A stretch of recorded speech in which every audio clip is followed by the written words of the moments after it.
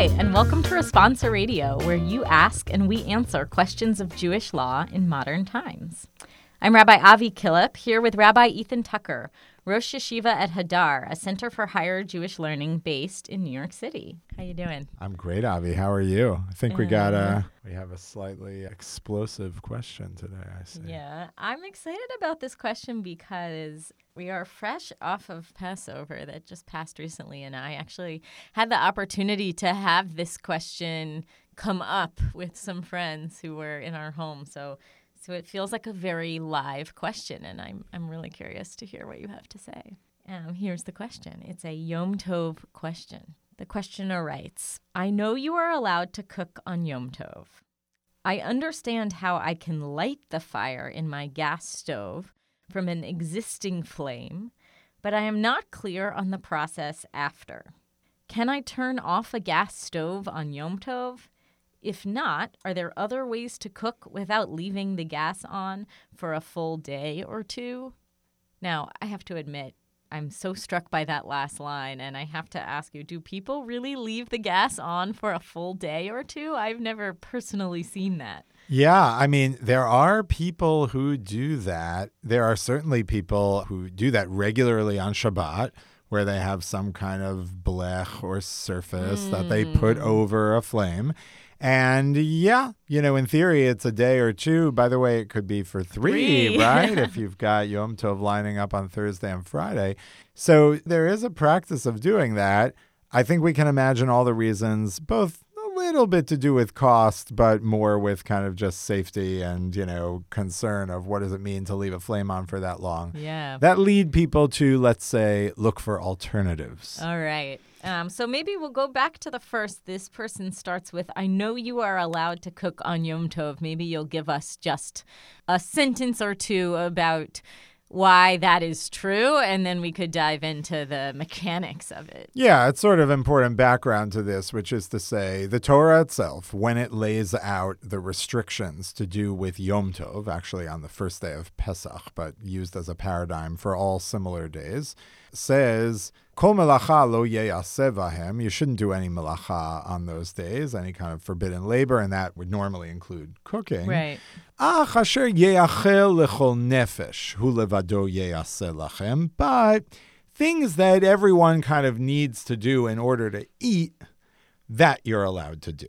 So that creates a kind of carve out of a few specific melachot that would normally be forbidden on Shabbat that you're allowed to do on Yom Tov. And the biggie of them is cooking, combined with the other one, which is the manipulation or use of fire. Mm-hmm. Okay?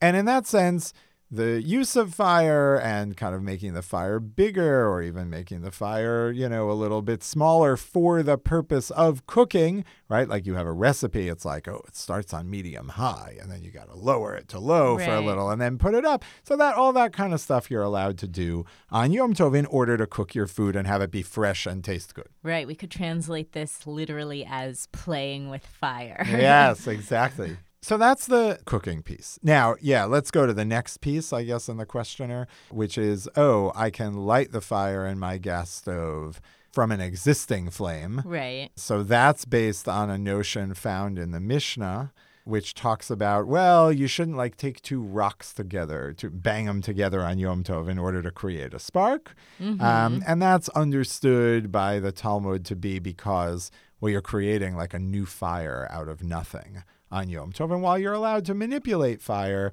you should start it before Yom Tov in some small form and then be able to transfer it. So, the common practice is people have a little candle. Sometimes it's like a memorial candle or something like that. That just, burns in a very controlled flame. And take a match or something else and use it to transfer over to the stove. Yeah, interestingly, I have an instinct that probably at the time these texts were written, it was more work to create a flame than to transfer a flame.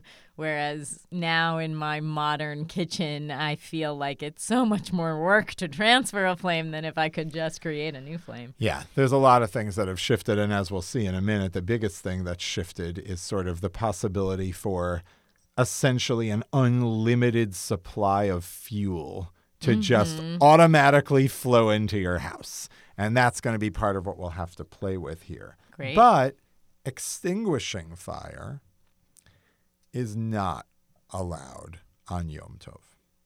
It's not allowed on Yom Tov because, at least as a core activity, you don't need to do that for cooking food, right? That's just about putting something out. And so then it reverts to being in the category of, well, that's something you wouldn't do on Shabbat, so you also don't do it on Yom Tov. Right. So I want to back into this question with a little bit of a mysterious responsum by Rav Moshe Feinstein, one of the great 20th century halachic authorities in America, and work backwards from unpacking this mysterious line. All right. What makes this so mysterious? We'll have to see. He says, with respect to lowering the gas on Yom Tov, and whether that's better from just putting it out altogether, I don't really see why it would be any better to lower the gas than put it out entirely. And I have a hugely creative point on this, he writes, but I don't want to put it in writing. All right. And that's the end of the responsum. Okay, so what's going on here? What is he hinting at and what is he talking about? Let's build up to what he might be referring to. As we said, you're allowed to transfer fire from an existing flame on Yom Tov, but you can't extinguish fire. Mm-hmm. And that's what he's referring to, right? Someone's saying, well, maybe I could lower it as opposed to extinguishing it. He's saying, no. But both of those seem like they are forbidden. So either you could do either or none. That seems to be what he's hinting. And then this mysterious, innovative point, a chidush gadol, that he's afraid to put into writing. So let's get at it by playing out actually what putting out a flame might look like. Because there's a couple different models here, and they're not necessarily all the same. Okay, great. So a first variant is you just take water and you pour it on a flame and douse it. Mm-hmm. Okay, that's not allowed. Most extreme. Forget it. There's no way that that is allowed to do as a conscious act of putting things out on Yom Tov. Okay, let's talk about some other possibilities, though. Let's say I had a lamp that was lit. Not an electric lamp, like an oil lamp. Right. All right? Think an old-fashioned oil lamp that has a well full of oil and a wick that comes out the side that is lit. Mm-hmm. Is it permitted for me to take a little container and put it into that lamp and take some of the oil out while it is lit, right? Mm-hmm. What do you think? I don't know. It sounds dangerous. I'll start with that. Let's say it's a big enough thing that you can go far on one side and the oil's not hot because, again, it's with a wick, okay? Yeah. And I take it out. And, again, the reason you might want to do this is, well, oil's actually expensive. We're used to today having lights that we can just switch off, or even Shabbat observant people having timers, right, where things go off. The best you can do on a timer with a lamp, as it were, is try to estimate the amount of oil you want while you're awake. But once you are going into the zone of sleep and the lamp is still burning, you might want to say, hey, I could just scoop some of the oil out without putting it out directly. I'm going to go with yes, you can do that. So that is not allowed according. Okay. And why? Your instinct is right. Well, that doesn't feel like dousing it. Okay, but it is still understood by rabbinic sources to be, but you know what? That whole unit of oil was basically on fire. And you now took some of it out and thereby are basically causing this thing to be extinguished. Okay. Not as dramatically. It's a little less direct. Right. Not as dramatically and in one moment as dousing it with water, but nonetheless basically causing it to go out. Mm-hmm. Okay? A second thing that's like that, also forbidden. Here, those who go camping and are familiar with this, I think will understand this intuitively. Removing a burning log from a larger fire. Like, I have a campfire where there's all these logs that are on fire, okay? Is it an act of kibui, of extinguishing, to take one of those logs and spread it out? So the answer is yes. And actually, if you want to put out a campfire and don't want to completely douse it with water, the way you generally do that is you spread out the embers, you spread out the logs, and that way, basically, by not having the heat concentrated, it lowers the heat and everything goes out quicker. Right. So that would also be an act of kibui. So playing with fire to grow it, okay. Playing with fire to shrink it, not okay. Correct. Now, Here's the case, though, that most interpreters of the Talmud do assume is completely permitted, which is there's a log near my campfire, but that has not yet caught fire. Mm-hmm. Can I move it away so that it won't catch fire and it won't add more fuel to the fire? That is permitted to do on Yom Tov. Basically, I'm saying, okay, these many logs have caught. This is going another hour and a half. But if those bigger logs on the side catch, this fire is going to go for 3 hours. Mm-hmm. And I don't want that. Before they catch, I'm going to move them away. Right. It sounds to me like we said you can make the fire bigger. You can't make it smaller. And this seems like you can do something to keep it from getting bigger. That's correct. Okay, so this is now the question. Let's say we take those principles. Okay, I can't scoop oil out of a lamp that's on fire. I can't take a log that's on fire and move it away. But I can take a log that hasn't yet caught on fire and prevent it from doing so. So let's now think about a gas stove. Mm-hmm. How do we think about a gas stove? We have, on the one hand, flame on top of the gas that is coming out of the burner right at the site of the range. Right. And then we've got basically a little piece of pipe or something that goes down to the knob that you turn to control the flow of gas in. And then past the knob, you've got a long pipe that is going out to your street, to the main that's bringing the gas in, and on some level to like the national gas grid. Mm-hmm. Okay? So what do you think? We've got a flame on. Let's say we turned it on even before Yom Tov. And I've got this dial now that I want to know, can I turn it off once I've cooked my Yom Tov meal?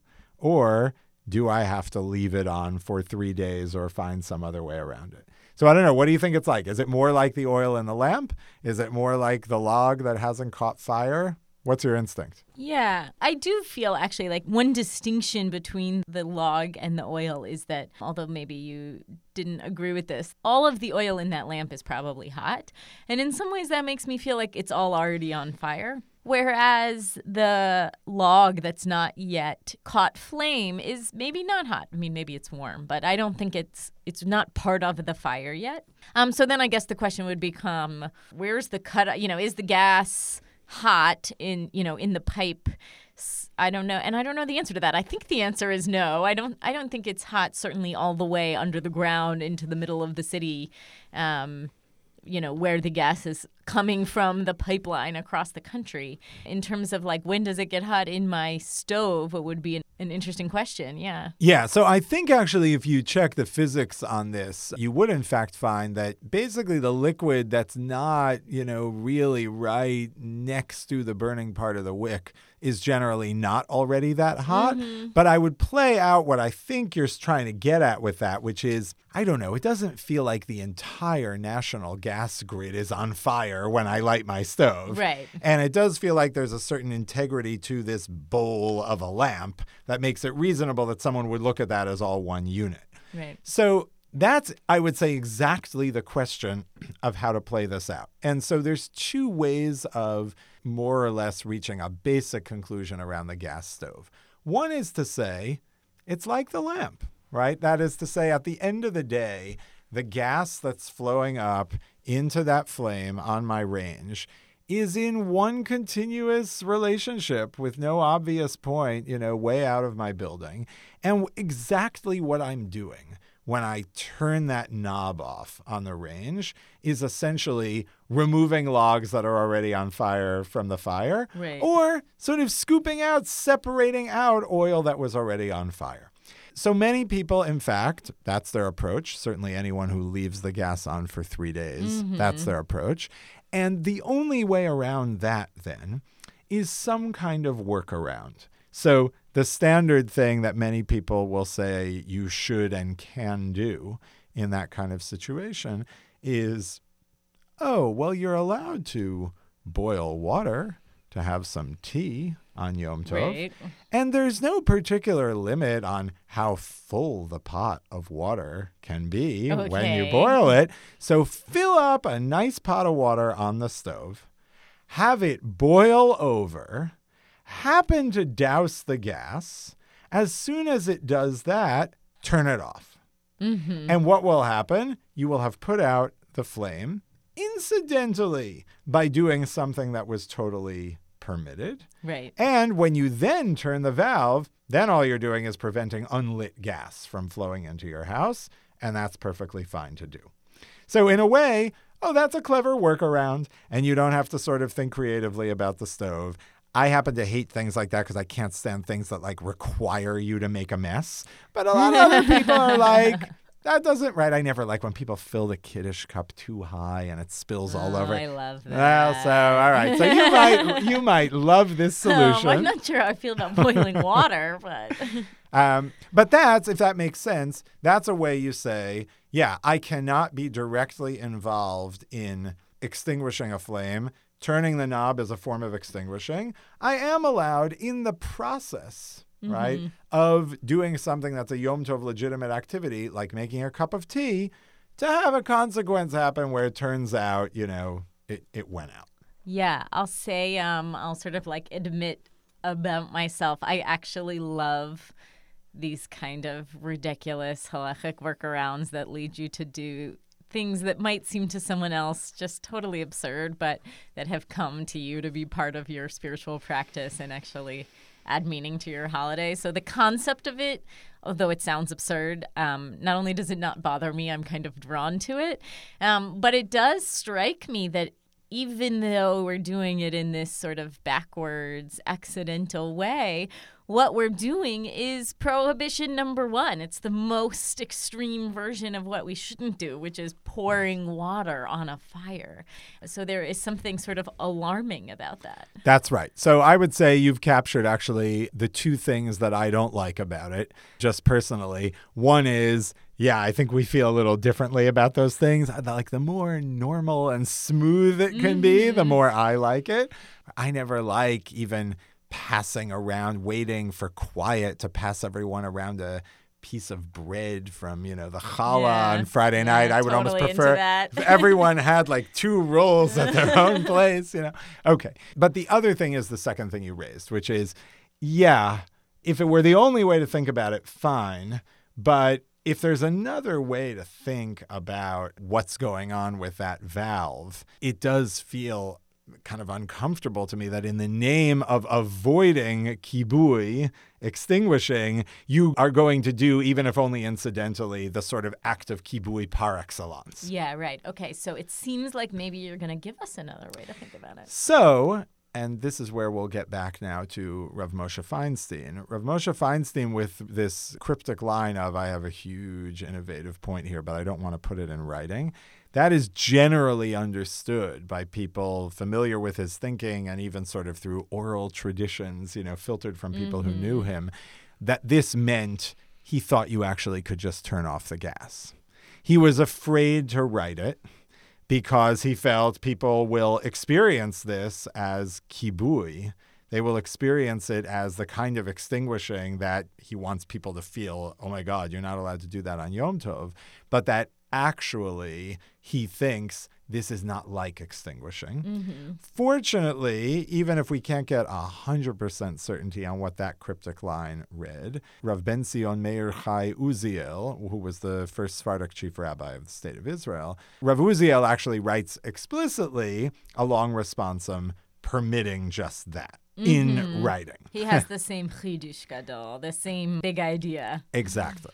And he says, yeah, this is like a log that's not yet caught on fire, right? Yeah. Of course, the rest of that gas flow that's coming in is not caught on. It's just waiting to rush in as soon as you burn the piece that you're burning. And there, he doesn't quite articulate it that way, but I will put it this way. To the extent you say, okay, but where do I draw the line, right? What's the part that's on fire as opposed to the part that's not? It strikes me that is exactly the valve, right? Yeah, Meaning that is what the valve is. It is the line between the thing that is now in your burner as opposed to the thing that is not in your burner yet. Right. And therefore, Rav Uziel would say, no, when you turn that off, though you look at it maybe superficially as, oh, I just put out the flame, that's actually not what you're doing. Pay attention and you'll see for a split second, it keeps burning after you close that valve in a way that doesn't happen when you douse it with water, because what's actually happening is the last bit of gas that just made it past the valve before you closed it is burning. And all you've done is stopped the new gas from coming in. Right. So if you follow Rav Uziel's approach, not only would you say it's unnecessary to do the boiling over method, you might feel like that's problematic. It's much dicier. Yeah. Right. So this is a really interesting case of, and I think you've raised, there might also be sort of like personality of halacha considerations here, like how weird do you like things to be? But it's also an interesting case where there's sort of a conceptual question and answer that has to be addressed. That's almost prior to knowing what's the stricter or more lenient position, which is to say, from the perspective of the boiling over people, Rav Uziel's position is much more lenient. Like he's allowing you to just say, I want this fire off now. I'm turning this valve and it's off. And that's shockingly lenient. From Rav Uziel's perspective, once you've actually determined that you think it's totally fine to turn off the valve, it may be shockingly lenient to give people a workaround to douse the flame in water. With water, right. And so I think it's an interesting thing. We're often trained to think about, well, could we be more lenient on X, Y, and Z? This is a good example where I think what it really is what do we think extinguishing is about in light of the halachic tradition? And how do we understand what we're doing in our stoves? And that's going to produce the answer. I think it's maybe even actually one step back from that, which is it's not really a question at all of what do we think it means to extinguish a flame. It's a question of what is happening in a gas stove. Is it that you have a flame that will burn until you stop it, i.e. extinguish, or is it that what you have in any given moment is a flame that's about to go out unless you feed it, and you are allowed to feed it. So you are continuously, the entire time that you are cooking, feeding that flame, 1 instance worth of oil, wood, fuel that it needs, and then all you are doing is stop feeding the flame as opposed to extinguishing. There's actually no extinguishing at all in that version. Right. And I think, again, this goes to these sort of devices and technologies that we have in our house that just provide an unlimited supply, whether it's a faucet that if you leave on, it'll never stop running, a light switch, if you leave it on, the electricity never stops coming, or the gas, it never stops coming, actually forces you to ask those questions in a way that we never would have asked those questions before, right? The Talmud is only going to really deal with cases of, at most, the log that's already there but didn't catch, you move away. But it's not like there's some machine that's adding logs without you doing anything every 30 minutes. Right. And I do think that puts some pressure on developing some theory, which I think Rav Uziel is trying to do here, of there has to be sort of like a halacha for the automated world in a way that has its counter pushback of saying, no, you're not actively doing something here. You're just preventing something from continuing to happen on its own. Right. Well, I'll say this. Thank God we have a podcast so that we were able to share this information without writing it down. Love it.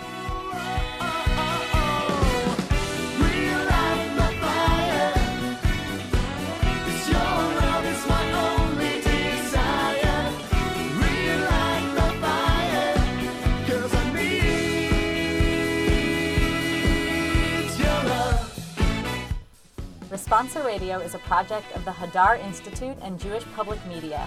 Thanks to Annalia Bernstein-Simpson for producing this podcast and to Noah Gendler for editing this episode. Have a halachic question you'd like answered on the show? Email us at halacha@hadar.org. HALAKHAH. You can also leave us a message at 215-297-4254.